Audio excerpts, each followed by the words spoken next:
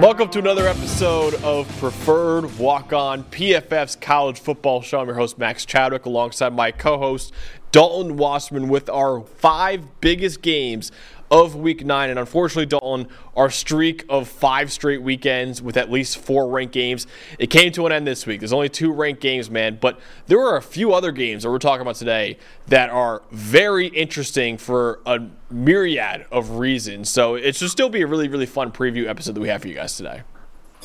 Yeah, absolutely. It's not as loaded a slate as past weeks, but in college football, anything can happen. It's hard to believe it's week 9 already, but these games we're going to go over, they have a ton of storylines. There's a ton of injury storylines. There's teams that are struggling in certain facets, and we already know upsets can happen any week. We saw a couple of these teams play close games last week, so, got through some close calls, and it wouldn't shock me at all if it was the same this week. Yeah, absolutely. You mentioned it. It's always the slates of college football. You say, oh, nothing's going to happen. I could probably take the Saturday off. That's when the most madness happens. So you better be parked on that couch for 12 hours once again on Saturday, because we're probably going to get some more madness on this slate. But the first game we're talking about, Dalton, is number 6 Oklahoma at Kansas, which is at noon Eastern time on Fox. And you mentioned it before, how a number of these teams kind of had a scare this past week. Oklahoma was one of them. So the big storyline for me going into this is, how do they respond to that scare? Now, they've kind of been walking the tightrope in these last couple games. Now, one of them was Texas, which honestly, you beat Texas,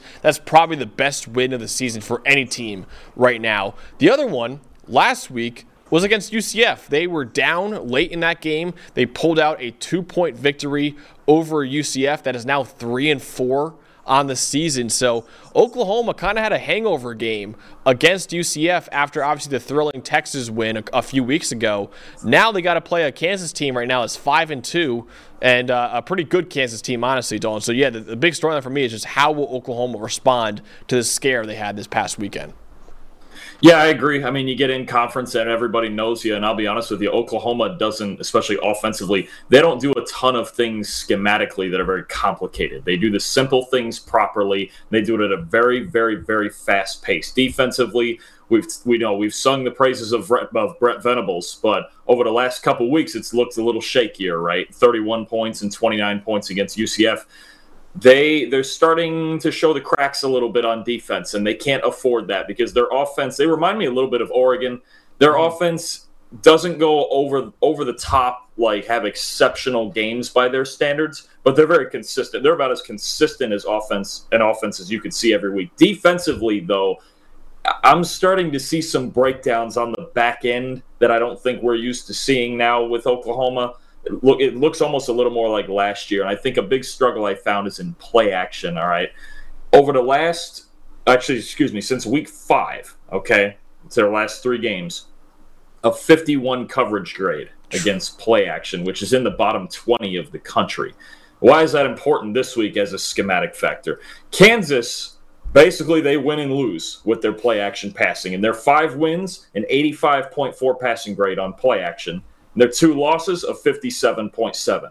So, I'm pretty sure they're not going to have Jalen Daniels again this week. If it's Jason Bean, play action, especially running in play action, is even more important, because he can't improvise the way that Daniels could, right? But this is where you're starting to see some breakdowns. Texas found this, and UCF capitalized on it too as well. The play action game and getting linebackers to step up and getting the ball to the intermediate levels of the defense has been giving Oklahoma a lot of problems. All right. It's not easy to get over the top on them. They handle East and West well, the screen game, they tackle well, but their second level of their defense in play action has been causing a lot of problems the last couple of weeks. And, we know Oklahoma is going to score 30 to 35 points. That's not a question, right? Can Kansas keep up with them? There's a road for them to do it, even with Jason Bean. Again, they have to have some success running the ball, and if they can set up the play action when Kansas has been their best on offense, that's when they've been getting off. Yeah, absolutely. And you mentioned it. My big matchup looking at this game is, can Jason Bean get anything going in the passing game? Now, it might sound like, no duh when you say, oh, the starting quarterback is way better than the backup quarterback, but it is true in Kansas' case. Jalen Daniels, 88.4 passing grade, 12th among FBS quarterbacks. Jason Bean's been solid, don't get me wrong, 72.1. It's about average in college football right now, but there is a big difference between Jalen Daniels, one of the top quarterbacks in the country, and Jason Bean, who's a solid backup, a good backup backup, but still not the superstar that you have under center when you have Jalen Daniels back there. And you brought up a good point, too, where Kansas, without Jalen Daniels, has really relied on this run game. Devin Neal, their star running back, he has 265 rushing yards in the 3 games without Jalen Daniels this season. In those 3 games, that is 13th among Power 5 running backs this season. But the problem for that, for Kansas, Oklahoma has 72 tackles for loss or no gain this year. That is 12 more than any other team in college football right now. Oklahoma's run defense is very sound. Should not be any surprise when you see Brent Venables coaching them. Danny Stutzman, their linebacker, has been fantastic in the run game. The defensive line has been fantastic as well. I just don't know if Devin Neal, man, can really lead this team to victory like he's done in previous games without Jalen Daniels. And that's why I think Jason Bean is going to have to make some throws, probably off play action, like you said, in order for Kansas to really have a shot at upsetting Oklahoma in this game. Yeah, I agree. They have to. Kansas has to, as much as they can, stay within the foundation of their offense. Right? Bean is not the worst backup quarterback you can have, but he's also not a guy you want to just get in a pure drop back game, especially against a defense like this. That's just dropping back and throwing the football is not how you beat Oklahoma. You have to have the foundation of your offense in. You have to be able to get to the play action. There are holes. There's holes in this defense. The cracks are showing. And Kansas definitely has a shot schematically to give Oklahoma a lot of problems. But you're right, with Neal and the running game, they have to set the foundation of the offense. And honestly, Bean will probably have to be a part of it. Not as heavy a part as Daniels would be, but if he can even get the read option game going a little bit, add a little misdirection to it, you can cause Oklahoma problems schematically. But there are steps. There has to be layers to it, right? And you know, and the other thing too for Kansas, they just can't fall behind. They fell behind last week and ended up losing to Oklahoma State. They can't fall behind. If they fall, it's exactly what we're saying. If they fall behind and they get in a pure drop back game where they have to just throw it into Oklahoma's secondary, it's going to be a long day. Yeah, absolutely. So Dawn, who are you going with in this game? Are you picking the upset, or you think Oklahoma's going to keep their undefeated season alive? I think it's gonna be a decent game. I do, but I'm gonna go with Oklahoma. I'm gonna say 41-34. I think we get a shootout. I think Kansas does find some holes. Bean's a competitor, actually. Yeah. For as much as he's a backup, he's fun to watch. He's never really out of the game. Even last year he did this where he gives you a good game, but. The other problem I have is Kansas, I started to think after they beat BYU, and I believe they held them to like 9 rushing yards, that maybe their run defense had turned a corner, and it hasn't. Since week 5, they have the 5th worst run defense in the country. And between the tackles on the season, they're the 11th worst run defense in the country. You can line up, and I think Oklahoma's going to want to do this because Oklahoma goes really, really fast, and they run the basics of their offense, right? They're going to line up. They're going to run between the tackles until Kansas can prove they can stop them, right? Oklahoma's a top 25 team running between the tackles. Kansas is a bottom 12 team. It's not a good matchup. I can see how Kansas's offense can have success in this game. I'm struggling to find where their defense will, especially, if Oklahoma gets the ball first and they come out with one of their drives where they run 13 plays in 3 minutes and 10 of them are run plays and Gabriel makes the easy throws. It sets up, we talked about Kansas trying to get to the foundation of their offense. They're trying to. I don't see too much reason why Oklahoma can't. So even if their defense struggles, I don't see a ton of reason Oklahoma won't put up a lot of points. I'll take Oklahoma by a touchdown. Yeah, you made a great point. I think Oklahoma's offense is just going to be too much for Kansas, honestly, to stop in this game. I think Kansas offensively is probably going to put up at least 35 points in order to have a chance in this game. I got Oklahoma in this one as well, 38-30. I agree with you. It's probably going to be a more of a shootout than people think, even without Jalen Daniels. But I do think the Sooners get over the hump and beat Kansas and keep their undefeated season alive as they really, Oklahoma, if they lose one game, they're out. I don't think a one-loss Oklahoma team, even with a win over Texas in the rematch in the Big 12 championship game, I don't think that'll be enough to get in the college football playoff this year. We'll see how the rest of the college football landscape shakes out. But Oklahoma, I think, is almost in a boat where the rest of the schedule for them is just really not that strong. I think it's almost like, hey, you got to go undefeated in order to make the college football playoff. So really, they're kind of walking on a tightrope every game right now in order for them to make the 4-team playoff. But next game we're talking about with other big playoff implications is the biggest game of the weekend, honestly, is number 8 Oregon at number 13 Utah, 3:30 p.m. on Fox. And the big storyline, honestly, can Utah ruin the playoff dreams of another Pac-12 contender? Last week, obviously, took down USC. Second year in a row, Utah ruined USC's playoff hopes. Fourth time in a row, Utah's beaten USC. Now they got to play Oregon this Saturday, and the game is at Utah. Utah right now has an 18-game home winning streak. That dates back to the COVID 2020 season. So 2021, 2022, and this year, obviously, they have not lost a home game. They got a big one against Oregon this Saturday, but it's going to be tough. It's going to be tough for Utah to do it again and maybe get to 19 games, but it has been unbelievable what Utah's been able to do at home this year, Dalton. Absolutely, in the last few years. And Utah, they're kind of defying everything PFF is about, right?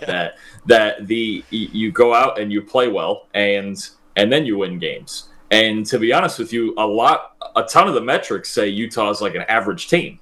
The defense. We talk about their defense and like they do such a good job. And I look at the defensive grading and they're like middle of the pack. They're like 76, right? Offensively, we know they don't throw the ball really, really well, but like they're one of the worst pass protecting teams in the country, right? They are defying a lot of things. And the more I watch the tape and the more I think about what they've accomplished, I start to think we mentioned in our award show that Brent Venables, we picked Venables as the coach of the year. I got to be honest, it's probably Kyle Whittingham at this point because he doesn't have his starting quarterback. He didn't have his star tight end. I don't know if he does now yet. No, he's out for the season too. They are now Rising and Keith are both out for the season. So you came into a season with your two best offensive players done for the year before it even started, and several defensive starters were missing earlier in the year. And yet you're 13th in the country, coming off a win over the Heisman Trophy winner. Yeah, they're defying some logic right now. I got to be honest with you, and I know that's a tough place to play. And Oregon, look. Regardless of what a lot of the metrics say about how much better Oregon should be here, they're the best team in pass protection, they're the best team in run grade. Bo Nix, a top 6 or 7 quarterback, right? He's in the Heisman race. This is going to be a dogfight because that's all Utah knows is how to get themselves into dogfights. Yeah, absolutely. The matchup, Dalton, you mentioned it, is the only way I think Utah can win this game is if making it as ugly as possible, making it as low scoring as possible, because you mentioned it. Utah's offense, man, and look at the passing game. They're among the 20 worst teams in the country in passing grade, receiving grade, and pass blocking grade. You look at that pass blocking grade right there. They're 133 FBS teams. They are the second worst team in the country in terms of pass protection. The receiving core has not been good at all without Brant Kuithe. Passing grade has not been good at all, obviously, without Cam Rising. They've really struggled. And yes, they have put up 34 points. And yes, Bryson Barnes did kind of outduel Caleb Williams, the pig farmer, as Kyle Whittingham put it, outdueled the Heisman Trophy winner. But I think that was more of an indictment on USC's defense than it was anything else. And Oregon's got a very well-coached defense. Utah, the same way. Utah's defense has an uphill battle with this Oregon offense, who can throw the ball as well as almost anyone. They can run the ball as well as anyone. They protect Bo Nix as better than anyone.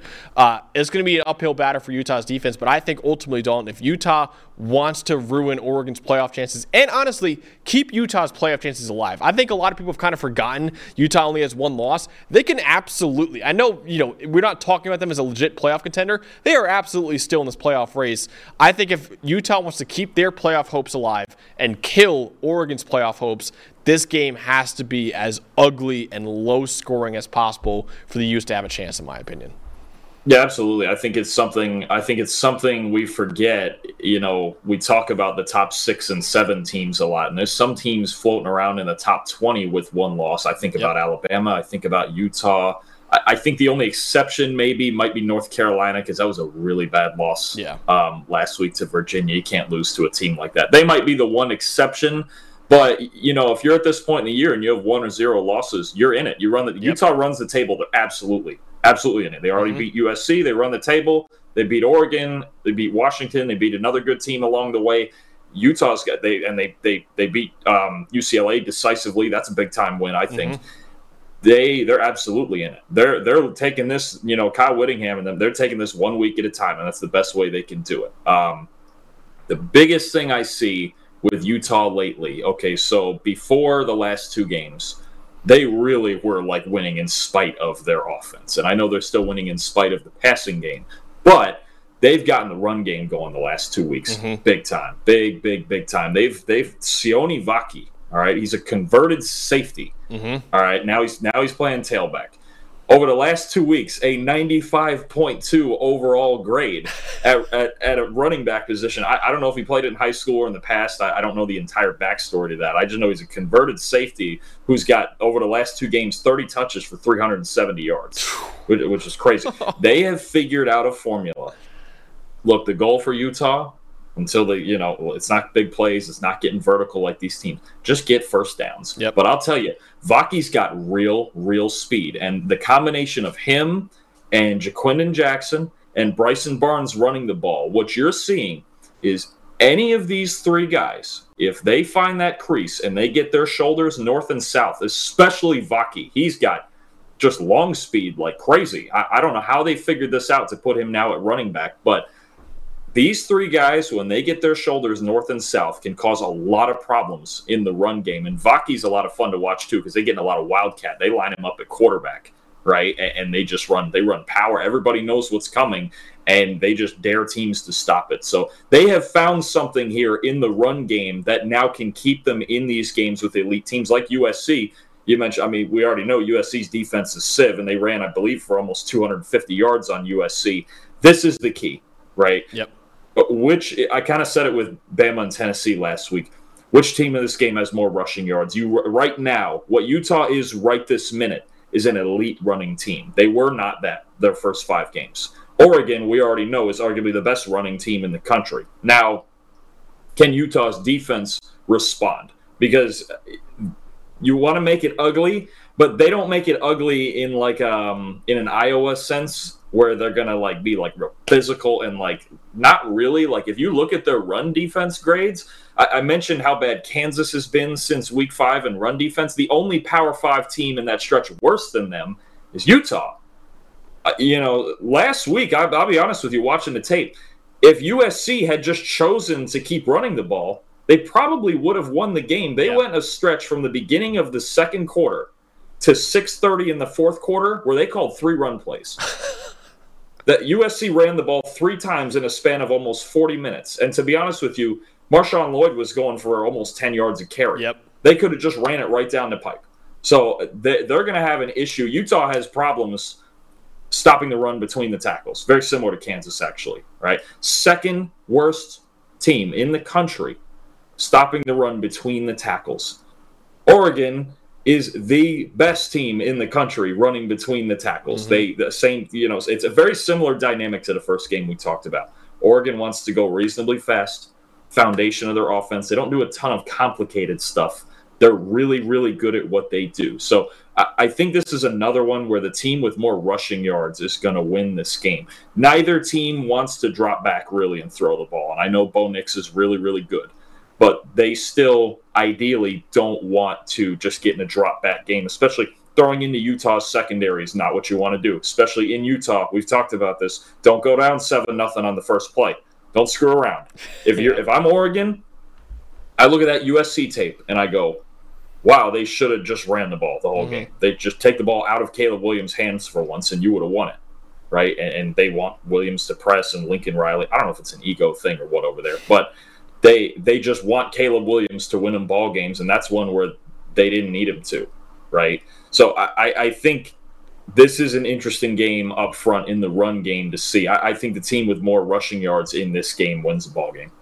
Yeah, I completely agree. I think that's a great point that you made. That Utah, man, Sione Vaki. We mentioned our midseason awards a couple of weeks ago about how Travis Hunter should be still the favorite for Paul Hornung Award. Sione Vaki's making a case, man, with how good he's been going from safety to running back. And then also, like Kyle Whittingham, they don't really recruit that many running backs. Their running backs are just converted from other positions because Jaquindon Jackson was a 4-star quarterback going into Utah. They converted him to running back. He's been a great running back for them. Sione Vaki, like I mentioned, safety to running back. So Utah's just done a really good job of maybe not really recruiting running backs coming out of high school, just recruiting other positions and transitioning them to running backs. So it's been very, very impressive. But ultimately, Dalton, who do you think is coming out on top, and who do you think keeps their college football playoff hopes alive? It's actually funny you mentioned Jackson with the conversion, too, because I think about another converted quarterback who's in the league now, Roschon Johnson. He kind of runs pretty similar to him. Between the tackles, bigger, a little bit angry. I kind of get Roschon Johnson vibes. The same thing, converted quarterback. Now he's in the NFL, obviously, with the Bears and all that. He was, Bijan Robinson's running mate, all that stuff. But kind of similar players. This is a hard one. Yep. This is a hard one because of the environment in Utah at home, and they continue to defy the odds. They just, everything tells you. Even last week, I had a hard time picking them with USC last week, and I ended up picking them just for our Utah faithful that we have on this show. But this is a tough one. I think I'm going to go with Oregon still. Yeah. I think what Oregon wants to do, and watching what USC, I mean, they only ran the ball like 15 times. It should have been a lot more. Watching what USC and what several other teams have done to them, like I think about even the Oregon State game, right? How they kind of ran on Utah, kind of had will. I think in past years, you didn't want to get physical with Utah, especially when they had guys like Devin Lloyd and guys like that in the front seven. The front seven's a little more finesse this year. And I think if Oregon, kind of similar to Oklahoma, they can really get to the foundation of their offense. It's a similar vibe where run it between the tackles, run it with Bucky Irving, Jordan James. You can roll out nicks here and there. But I think Oregon should really stick to their game, because we've seen the one mistake that teams make going into Utah is kind of screwing around early. Don't spot them. UCLA dropping back, throwing the ball. Florida making a big coverage mistake early in the game. You don't want to fall behind. I don't think Oregon wants to fall behind anyway. Take the ball, run your bread and butter, run it down the pipe, and challenge Utah, especially between the tackles, to be more physical. But I'm going to take Oregon. This is still going to be a war. I'm going to take them 31-27. Utah defies all the odds, but I think they're going to come up a little short of getting over this mountain. I still think Oregon's really, really good. Yeah, we mentioned a lot how teams usually the winner of most college football games is the team that has more opportunities to win the game, in terms of like, okay, Oregon can win the game through Bo Nix, Oregon can win the game through their running attack. I think Utah really is just slow down Oregon's offense and run the football. And I that scares me when picking Utah in this game, even though it's at home, even though they have the 18-game home winning streak. I'm picking Oregon too. I got 28-21. I think Utah offensively is going to struggle to score in this one. I think Oregon's defense is a lot better than USC's defense. You see what happened in the Colorado game, and that you compare that to USC's defense. Oregon allowed 6 points in that game. USC allowed 30+ in that game and almost lost the game for the Trojans. That kind of shows just the biggest difference you have in Dan Lanning, obviously coaching the defense. Big difference between Dan Lanning and Alex Grinch. I'll just put it that way. So I think Oregon will come out on top 28-21. They do just enough to stay alive in the college football playoff race. But Utah, man, I mean, listen, the fact that they're still number 13 in the country without all those players, without Cam Rising, without Brant Kuithe, that says a lot about this coaching staff right now and how good this coaching staff is with a pig farmer at quarterback, like Kyle Whittingham says. So I got Oregon in this game, but I do think it'll be close, man, and I don't know. Ultimately, I could very well see Utah winning this game and Utah fans getting on our comment section and clowning us once again for not picking the Utes. But this is one I can't pick against Oregon right now. I think this still might be the best team in the Pac-12, even though they lost to Washington.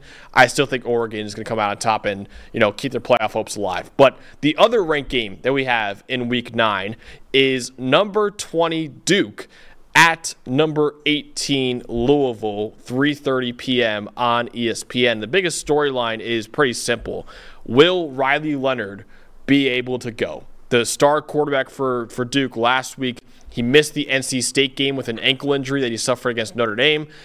Shocked everyone. It came out before that, literally that morning, that Riley Leonard was doubtful for the game against Florida State. He shocked everyone when he played against Florida State. But in the third quarter, he had a nasty sack where he got, his face mask got tugged down. He re-injured that ankle, was out for the rest of the game. So the big question now is, okay, can he play again? Can he play again in another ranked game against Louisville, another ranked road game against Louisville? If not, Henry Billen IV will be the starting quarterback. The redshirt freshman right now has more turnover-worthy plays, too, than big-time throws this season. He's been solid, but he's definitely not the first-round prospect that Riley Leonard is. So I think ultimately, Dolan, the Duke's chances in this game for a road win pretty much hinge on whether or not Riley Leonard will be able to go, just like it was last week. Yeah, the injuries are a problem, and they're a problem for Louisville, too. Jawhar Jordan only played 8 snaps last week in the first quarter before leaving with a hamstring injury. So there's injury bugs on both sides right now. I have issues even with Riley Leonard in there. I have issues right now with Duke's offense. It's especially over the last 3 weeks. Look, offensively, they've put up, I believe it's 14, 24, and 13 points on offense. Their defense is carrying a load right now that I'm not sure they can carry much further. Let me give you the last 3 weeks of the 2 Duke quarterbacks combined. Leonard was in here for a little over half of this, right?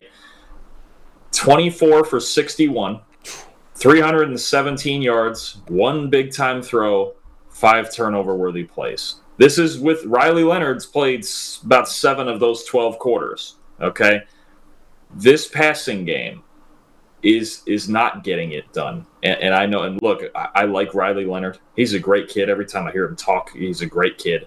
He's a wicked athlete.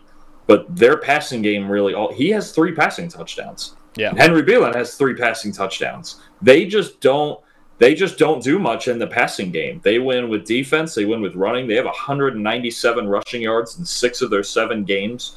They win ugly. I don't think it's that different than the way that Utah wins. I think Duke's a little bit better. I think their secondary is elite. Personally, and I know Clemson people are going to have an argument about this, I think Duke has the best defense in the ACC.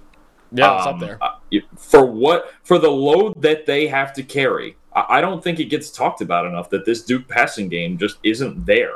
With Leonard, even when he was healthy, it was hard to tell because they were playing UConn and Northwestern and teams like that, but it's just not good.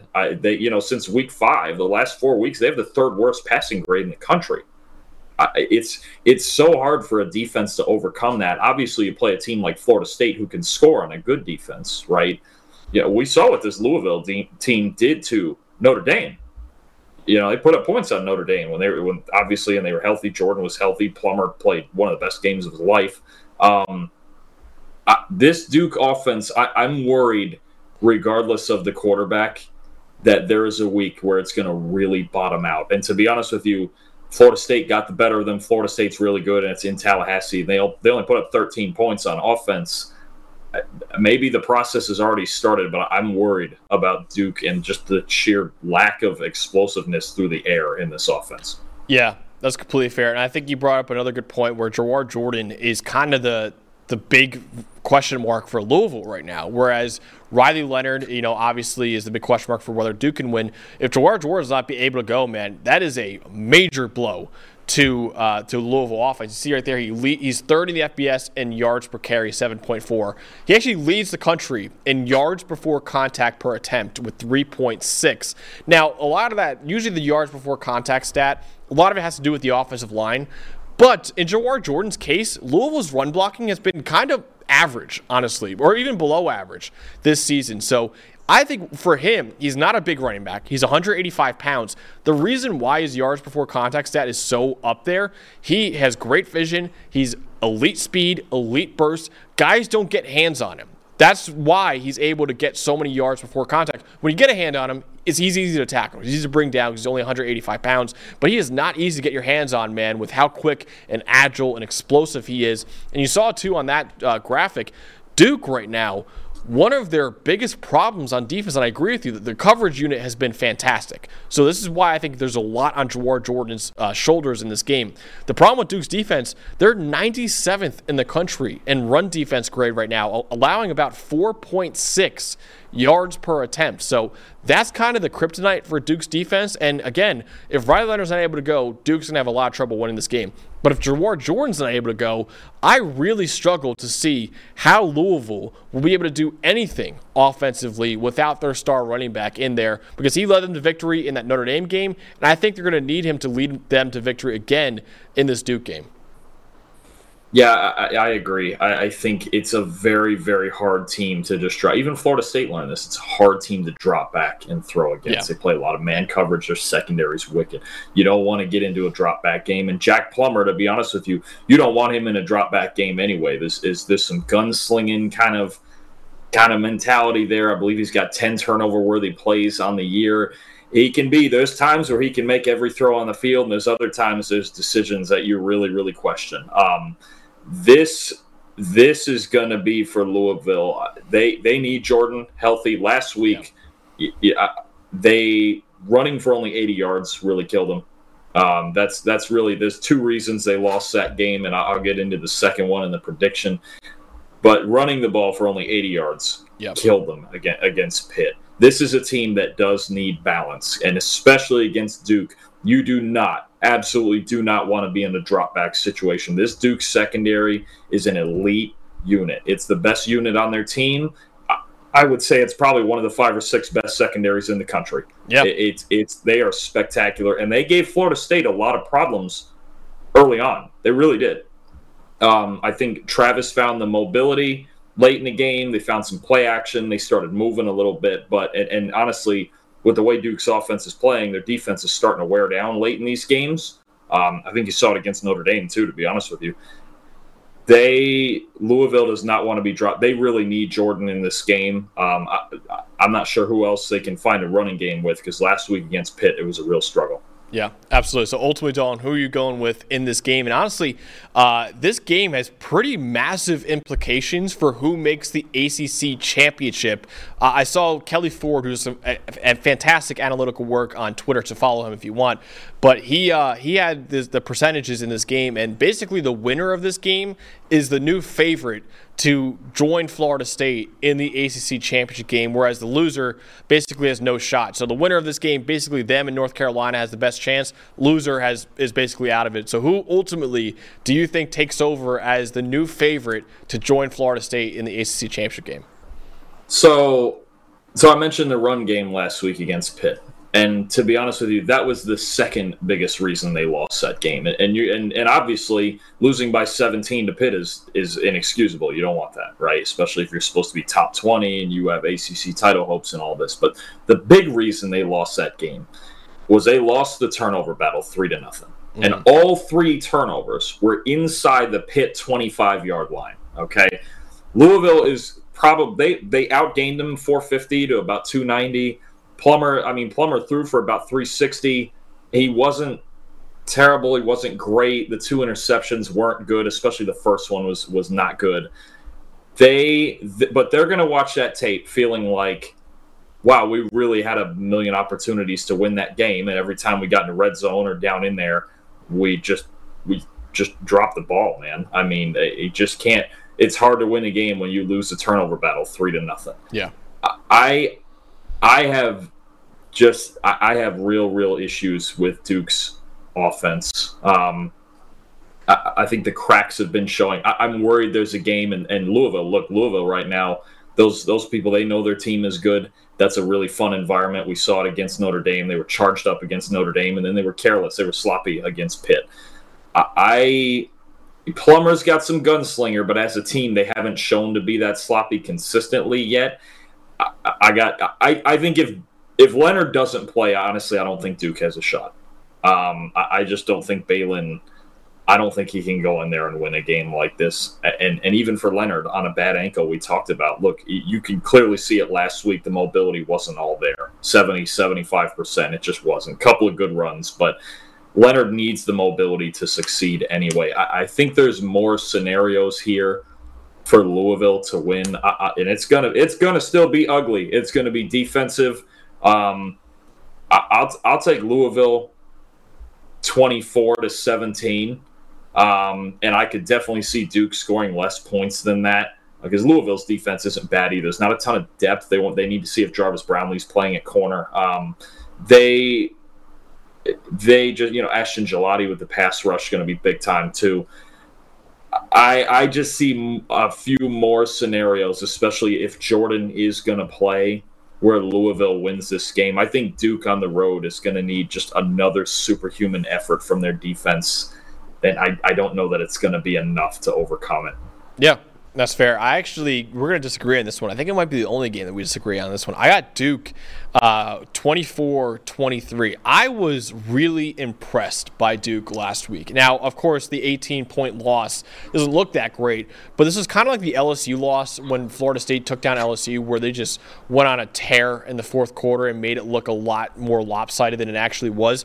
Duke had a lead in this game in the second quarter, and then really Florida State after that just completely took over the game. But Duke really had Florida State on the ropes in that game. I don't know if Louisville is capable of doing that, honestly. Now, I know they beat Notre Dame, of course, but that, I think, was a lot to do with Notre Dame just being gassed. I think Duke's a very quality team. I think there's a chance Riley Leonard plays. I have no intel on that. But if he played against Florida State, he re-injured the ankle. He was warming up on the sideline. He was begging Mike Elko to go in the game. I think there's a chance he does play in this one as well. And if he does play, I feel really good about this pick.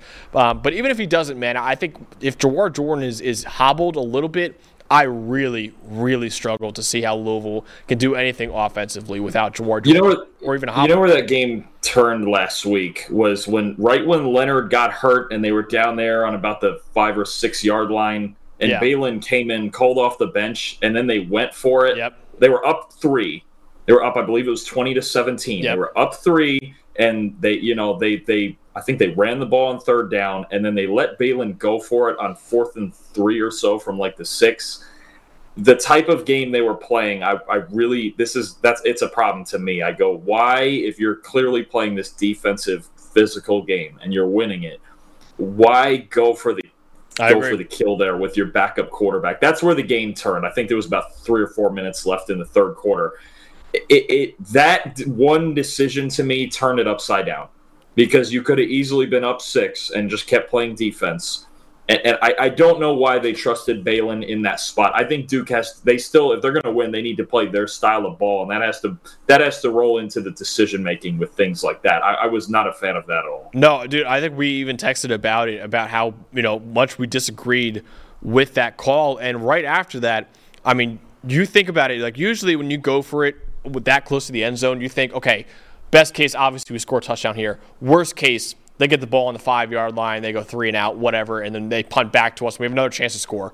Florida State went on a 96-yard touchdown drive after that. They got all the momentum. All the momentum that Duke had was gone after that. And I agree with you, man. I mean, when you have a backup quarterback you just thrust in there for his second play of the game and you're making him throw the ball on fourth and goal, that is a big problem. So I hated that play call too. And then right after that, Florida State scored the touchdown to take the lead, and then Duke was playing catch up after that, which is not something you want to be doing with Henry Balin, a quarterback. So I agree with you, man. I think that was a turning point of the game where Duke had all the momentum. They could have gone out by 6, and then Florida State would still be playing catch-up. Instead, Florida State makes a big stop on defense, goes 96 yards, and scores a touchdown to take the lead, and they never give the lead after that. I think that was the big turning point of the game, absolutely. So I got Duke in this one. I think they're going to bounce back. I think they're going to take down Louisville, too. I think that they're going to beat Louisville on the road, and it'll be a really, really good game, honestly. The other one that we're talking about today is number 1 Georgia going against Florida in the world's largest outdoor cocktail party, 3:30 p.m. on CBS. And Dalton, the big story, obviously, is Georgia going into their most difficult stretch of the season without its superstar tight end in Brock Bowers. He's missing 4 to 6 weeks with surgery on his injured ankle. Right now, it's probably about 3 to 5 weeks now after the bye week. It really could not have come at a worse stretch for the Bulldogs. They have the next 4 games. They play 4 top 30 teams in PFF's power rankings: Florida, Number 16, Missouri in the AP poll. Number 12, Ole Miss. And number 21, Tennessee. You see right there, those are the rankings in PFF's power rankings. It's going to be a tough stretch for Georgia. And now, without their star tight end, who could be missing all 4 of those games, now it's time for Georgia, the defending back-to-back champs, to show, hey, we are the number 1 team in the country. Even without our star player, we can get through this stretch. But that's the big storyline, Dalton, is honestly, can they get through this stretch without their superstar? Absolutely, and I was going the same place. It's going to be a challenge now, right? You've got a team whose wide receivers who are 68th in the country in receiving grade. Yep. So they need to step up, and this is not about Carson Beck either. Look, you want the list of guys with better passing grades on at least 150 dropbacks than Carson Beck? Here we go. Shedeur Sanders, Michael Penix, Tyler Van Dyke, Jaden Daniels, J.J. McCarthy. That's it. That's the list of guys with 150 dropbacks with a better passing grade than Carson Beck. It's not him. They need other guys to step up.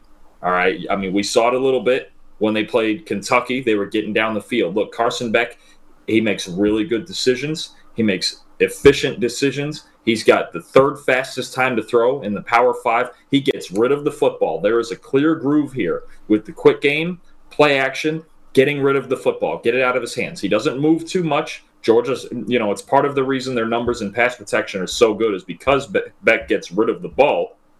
They've got several NFL offensive linemen out there, but they need these receivers in these next 4 weeks to step up without Bowers. McConkey is obviously the best of the bunch. They need to separate consistently, and especially, Georgia's one. It's kind of these two teams. I think offensively they operate kind of similar. You got 2 teams that do want to run the ball, that want to get to play action, that don't want to get in drop back game. And to be honest with you, Graham Mertz on the whole, you look at the numbers, are probably better than I thought they would be. But it's a weird one. This is a challenge for him too, where it's going to be you're playing one of the best secondaries in the country. Malachi Starks and a big time secondary. He's got 2 games with a 90+ grade, but not another one at least a 73. So which Graham Mertz are we getting? Yep. And what can Carson Beck do? Because I think it's not just about their ability now with Georgia at receiver. It's about, well, now that you don't have to, we've talked about before, having to bracket and double Bowers and focus the entire game plan on him. Well, now these guys are in much less favorable matchups with a lot less space, right? You might see Florida come out and try to play man-to-man with them. You're not going to man-to-man on Bowers. You're not going to do that. But it's going to be – now, the good thing for Georgia, if you were going to start with a little bit of a soft landing, Florida, they don't do anything across their whole team spectacular, but I would say the biggest part where they struggles in coverage, all right? Overall, 70th in coverage grade. But if I take out the 2 non-Power 5 games against McNeese State and Charlotte, and Charlotte's just, that's not good, and they still only beat them 22-7. Their coverage grade against Power 5 teams drops to 109th. There's too many busts on the back end with this Florida team, and Carson Beck, especially against Kentucky, showed if you mess something up on the back end, he's going to find it. Yep, he's going to find it. I think he's a guy who certainly not in the Heisman race, especially with the traditional numbers, but a guy who's I don't think we've talked about enough. I think Carson. Let's say we've talked about Kyle McCord a lot. Carson Beck is what we're waiting for Kyle McCord to be. Absolutely. Right? He's really been just so darn consistent that he's almost boring. And he's not the problem here. Nope. Like with Georgia, if they're winning games, especially the last 2 or 3, because of Carson Beck, they've taken another step offensively. If he can get them through this stretch, especially these next 3, well, really all 4. Tennessee's defense is really good. I don't know if they'll have Bowers by then either.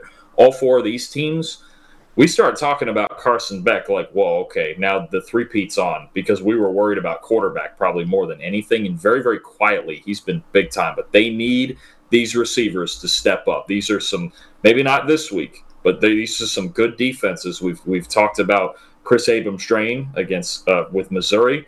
Kamal Hadden in Tennessee's secondary, right? They're going to have to put up a lot of points on Ole Miss. They need these receivers to step up, and Bowers being out is absolutely the biggest story of their season. It absolutely is, man, because not only is he one of the greatest tight ends college football has ever seen, he's also really, like you said, the only one who's kind of holding up what's been an otherwise average receiving core for Georgia. Bowers has 237 more receiving yards than Georgia's next closest receiver. That is outrageous for any wide receiver, let alone a tight end, to be leading the team by that much. And you mentioned it too. I mean, they have the 19th best receiving grade in the country, including Bowers. When you take him out of there, you look at just the receivers, 65th in the country, man. So big problem. And I agree with you, man. Carson Beck is honestly, I think he deserves more love in the Heisman conversation, more like probably top 10, top 15 candidate kind of love, because he has really impressed me. But now you take away the ultimate security blanket in Brock Bowers, who becomes his new top target now against these defenses, against these really good teams that he's playing against. Ladd McConkey missed the first few games with an injury. He's back now, but they've kind of slowly been incorporating him into the offense. Marcus Rosemy-Jackson has kind of been their top receiver all season long. But again, like, these are guys that only have a couple hundred receiving yards this year. It's not like any of them are really doing that well. I think it'll be a lot more of him spreading the ball around. I don't think it'll be just him targeting one receiver, but it's going to be interesting, man. Hopefully Ladd McConkey, who I liked a lot before the season, hopefully he gets fully healthy now, because they're really going to need him now in this stretch. But ultimately, Dalton, who are you going on? Who are you picking in this game in the world's largest outdoor cocktail party? I still like the Bulldogs. This is a case where I just have to pick the better team. Florida doesn't do anything spectacular. There's not a single thing they do on an elite level. They got two good backs. Graham Mertz is playing pretty good, but not elite. I don't think, you take out he was good against Charlotte, and I believe he was good against Tennessee, if I remember that right. Other than that, he's kind of same old Graham Mertz. Florida, I just don't know that there's enough juice here unless the Georgia passing game really struggles. Now, I think Kirby Smart is going to tell his offensive line in that run game, listen, it's on you guys now too, because we can't drop back and throw the ball like we did before. I think there's some matchup issues for Florida. Look, Pearsall's really good, but they don't have another consistent performer at receiver. We've talked before about how good Georgia is at holding running backs down in the run game. If you're going to run on Georgia, you need some sort of dynamic element from the quarterback. Florida doesn't have that. Graham Mertz is not that guy, right? He does not bring any running threat. So you're talking about a traditional run game, a traditional pocket quarterback, and a defense that still, I would call Florida's defense just decent. I mean, Princely, Uman Mielen can rush the passer, but Georgia gets rid of the football and their pass protection is really good, so it's kind of neutralized a bit. Other than just kind of like rivalry mojo, turnover, something other than maybe Georgia's receivers struggling a bit, but this is not the best secondary in the country by any means. No. I'm not sure what the clear path here is for Florida to win this game. I think it could certainly be competitive, because these two teams most years are competitive. There's some weird stuff that happens in this one, but I'll take Georgia. I'm still going to take them 34-20. This just feels like one where they're just better. They're just better kind of across the board. They do everything Florida does, but better. I agree, man. I'm taking Georgia in this one, 31-17. You mentioned the run game for Florida and how we always, in all of our previews we've done with Florida, we've always mentioned run the ball more. And it was the reason why they beat Tennessee in that game. But you look at Florida, they're running the ball at basically 45% of the time, which is 108th in the country, man. This is not a team that's relying on the run game, even though you would think this offense, the bread and butter, should be Trevor Etienne and should be Montrell Johnson. They're relying on Graham Mertz, and he's been solid. Don't get me wrong, a lot more solid than I thought he would have been. But I've kind of been surprised by how little Florida has run the ball this season. I agree with you. They're not going to be able to do it this week. Georgia has done a really good job. But you saw that Kentucky game, how lopsided that got is really was because Ray Davis wasn't able to carry Kentucky like he needs to. Devin Leary is kind of, I think, maybe a little bit worse than Graham Mertz right now, but he's kind of on that level where it's like, You need your quarterback to step up in this game. I don't think Florida's going to have that. Even without Brock Bowers, I think Georgia's going to win this game pretty convincingly. Might be a little close in the first half. I think they'll pull away in the second half. Georgia 31-17 is my final score. The last game that we're talking about is BYU at number 7 Texas, 3:30 p.m. Eastern Time on ABC. Now, Dalton, a lot of people watching this right now are saying, wait a minute, you're not talking about Ohio State, Wisconsin. You're not talking about Tennessee, Kentucky, but you're talking about BYU, Texas. Like, why are we talking about this game? Because the big storyline, honestly, in college football this weekend, besides all the stuff that's going on off the field, is Texas without Quinn Ewers. That's the big storyline right now. For the second straight season, Quinn Ewers went down with a shoulder injury. This time is his throwing shoulder that suffered a grade 2 AC joint sprain in the 31-24 win over Houston. He's week to week. He's definitely missing this week. But now, in his absence, will likely be Malik Murphy, redshirt freshman. He's earned a 50.3 grade on 33 snaps this year. He's a 4-star recruit coming out of high school a couple years ago. However, Steve Sarkisian did note that Arch Manning, the number 1 overall recruit, the 5-star number 1 quarterback, obviously, and the next in line to the Manning quarterback dynasty, will be getting some first-team reps in practice. And a few weeks ago, Steve Sarkisian even said that he was really impressed by Arch Manning. So there's been a lot of talk that if Murphy struggles at all, or even if not, they might play both these quarterbacks in this game. We might finally see Arch Manning's debut against, let's face it, a pretty good BYU team. They're 5-2 right now. They're a top 50 team in PFF Power Rankings. But regardless of who plays Dalton, the new quarterback has a lot of pressure on them because a loss for Texas will be their second of the season, and that eliminates them from the college football playoffs. So big storyline in this game, and why we're talking about this game is what the heck Texas looks like without a star quarterback. Yeah, oh no, it's a mystery. It is, between Murphy having only thrown 8 career passes and Manning yet to step on the field. It's a big suspenseful element to this game. It's really the biggest mystery in this game because you look at this otherwise, and Texas I think has some clear advantages here. We'll get into, but when you're talking about guys like Murphy and the number 1 recruit in the country in Arch Manning. You know, Sarkisian didn't get this guy to not play him. I know really with the idea that he was sitting behind Ewers is one thing. Now it's wide open. I think you're right. This thing almost goes. I don't know if it goes drive to drive, but I would bet it goes about half to half. If they feel like they need a jolt at halftime, you could easily see Manning come out at halftime.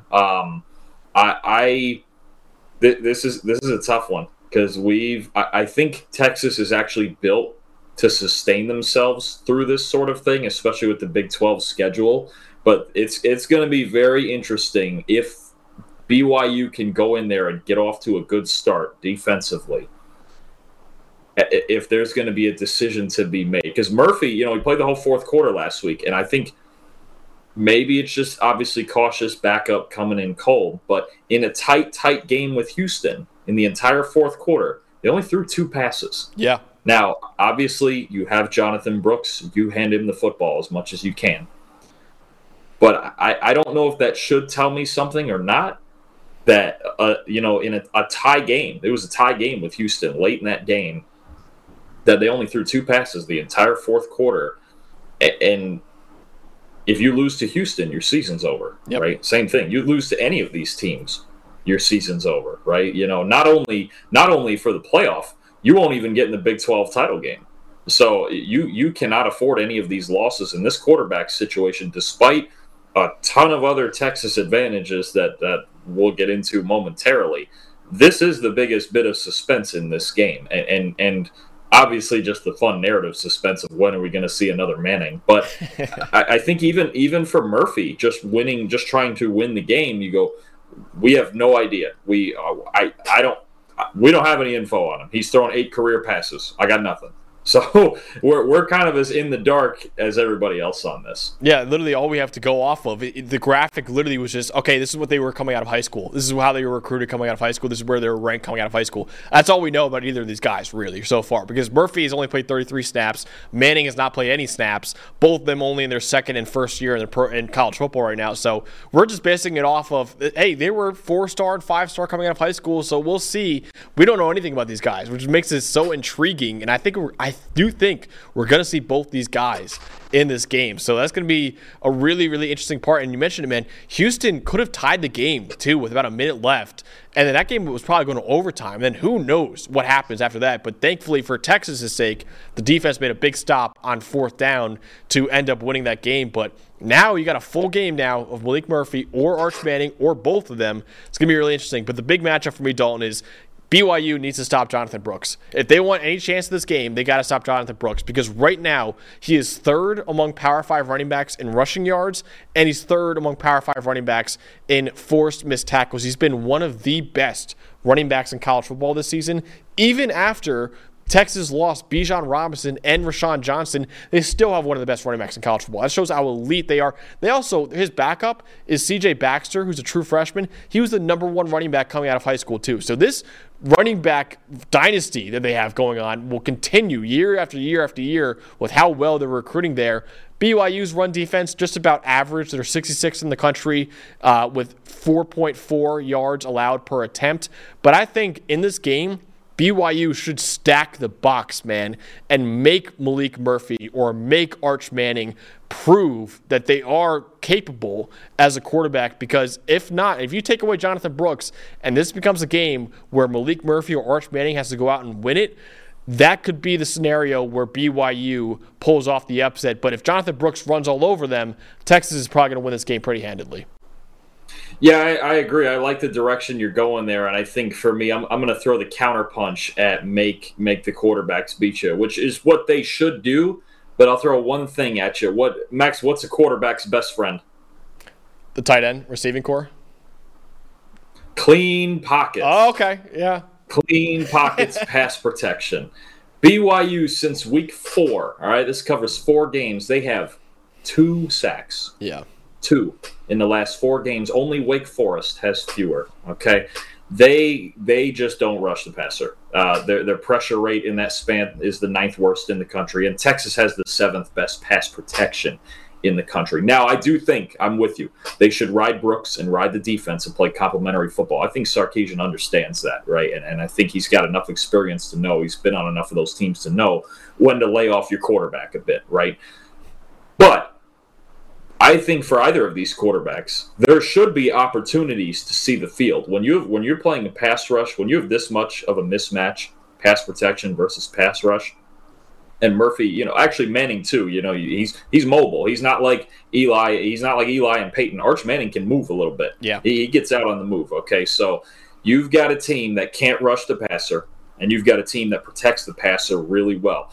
I think you give these 2 guys, either one of them or whoever's in there, enough time in the pocket, as they should have, they can still beat you. Anybody can beat you in a clean pocket. And honestly, this will be a thing with Murphy. Let's say first half he comes out and he gets 90% clean pockets and he's not making throws. Then you start really thinking about it. I think more so than if he gets hit and rattled or any of that stuff, right? If he's out there, all of a sudden they're blitzing, he's getting hit all this stuff, who's it going to come on? The front 5. Sark's going to kill his offensive line. He needs them more than ever right now. The other one is on the other side of the ball. You got a BYU team.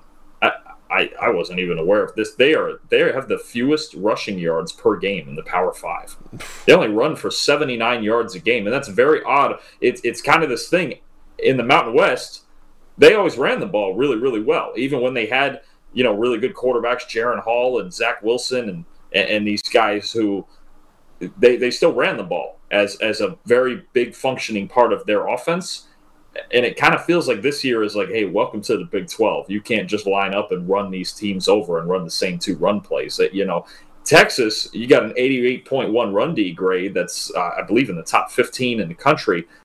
There are distinct advantages in this game for Texas in the trenches that are going to make this really hard for BYU. And I think a lot lot easier for whichever quarterback is in there for Texas. I think if Murphy is clean back, he's got every advantage in the world. His O-line, he's got one of the best backs in the country. Really, really good group of receivers. We've been over them, Mitchell and Worthy and those guys, Whittington. They've got all the advantages in the world, these two quarterbacks, in this matchup, I think. I think BYU, a little bit like Florida, maybe to a lesser degree, other than the run game, they're kind of just solid-ish across the board. There's not a single thing I can point to at BYU and say, oh, that's an elite thing they do. Oh, yeah. Wow, they're top 10 or whatever in that. Nothing. But Texas, to me, has to win this game in the trenches. And to be honest with you, with Ewers outside of the Alabama game, it's kind of how they were winning it anyway, no? Yeah. That basically is, yeah. So, yeah, it's going to be tough. I just think the environment is right for Murphy or Manning to succeed. Yeah, I would agree with you, man. And I think another point that I want to make before we go on to our predictions, you mentioned a great point. The Texas receivers are elite, man. This is one of the best receiving corps in college football with Worthy, Sanders, Javion Sanders, the tight end, Whittington, obviously A.D. Mitchell, Adonai Mitchell as well. BYU's coverage unit has been bad this year, man. They have the 10th worst coverage grade in the Power 5 this season. There will be opportunities. You mentioned the pass rush for BYU isn't there either, and Texas has an elite offensive line. So all of a sudden, you have Arch Manning and you have Malik Murphy back there with time with an elite receiving corps against a bad pass rush, against a bad coverage unit. There's every opportunity for either one of these quarterbacks to really succeed in this game. It's just about whether or not they could do it. That really is it. And they both were highly recruited coming out of high school. It's not like you're just trotting out some walk-on out there. They both were 5 stars and 4 stars coming out of high school. Now it's time to just see it. And I think they will have every opportunity. Now, next week, they got Kansas State, who has, is really improving down the stretch, even though they've got kind of a rough start to the season. That'll be a big test, and we're probably going to preview that game next week.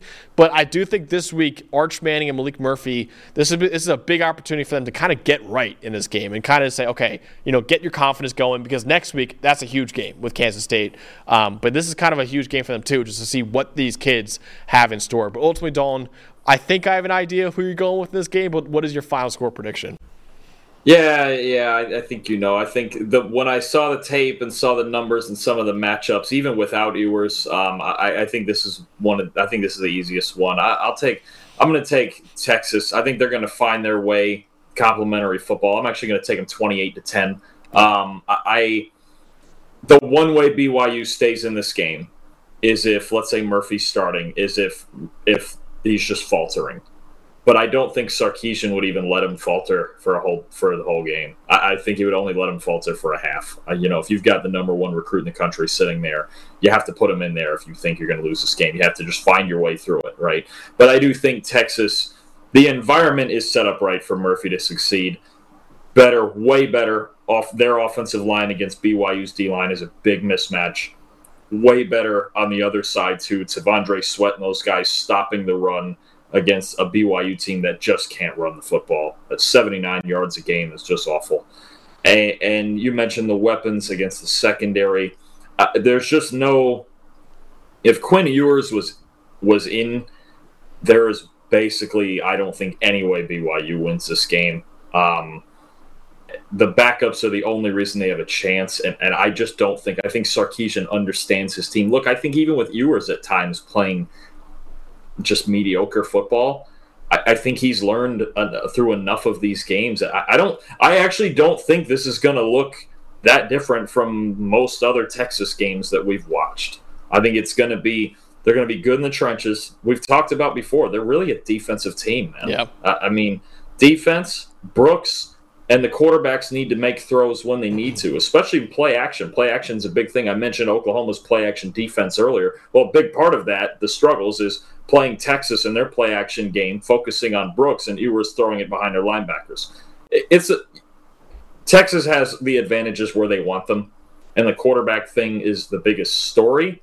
But I think it's the only way. Those one or both of those guys faltering is the only way BYU wins this game, because there's just not. I don't know where the cracks are. Yeah. I don't know. It's hard for me to find where BYU can succeed without really having it feel like Texas is screwing this up, if that makes sense. Give me 28-10 Texas. Yeah, I got 27-17 Texas in this one. I agree with you, man. And I would feel a little less confident in this Texas victory if the backup quarterback was some low 3-star recruit. Now, it is dangerous. Don't get me wrong. It is dangerous to just base an idea of a player based off his recruiting ranking. But at the same time, you have talented backup quarterbacks for Quinn Ewers. They had one of the best quarterback rooms in the country entering the season, and now is getting tested now without Quinn Ewers. So I got Texas 27-17. It won't be pretty, always be pretty in this game, but I think they'll survive without Quinn Ewers. Now, next week is a whole different story. When they got Kansas State, we'll see how well these two quarterbacks do in this game. But I think this is kind of a good first game for both those quarterbacks to kind of just get your feet wet a little bit in this one. But that's what we got for our Week 9 preview. Should be a weird week of college football, which is always the best weeks of college football. Stay tuned on Monday for our next episode. Not sure what we're doing just yet. Probably some more trivia, though.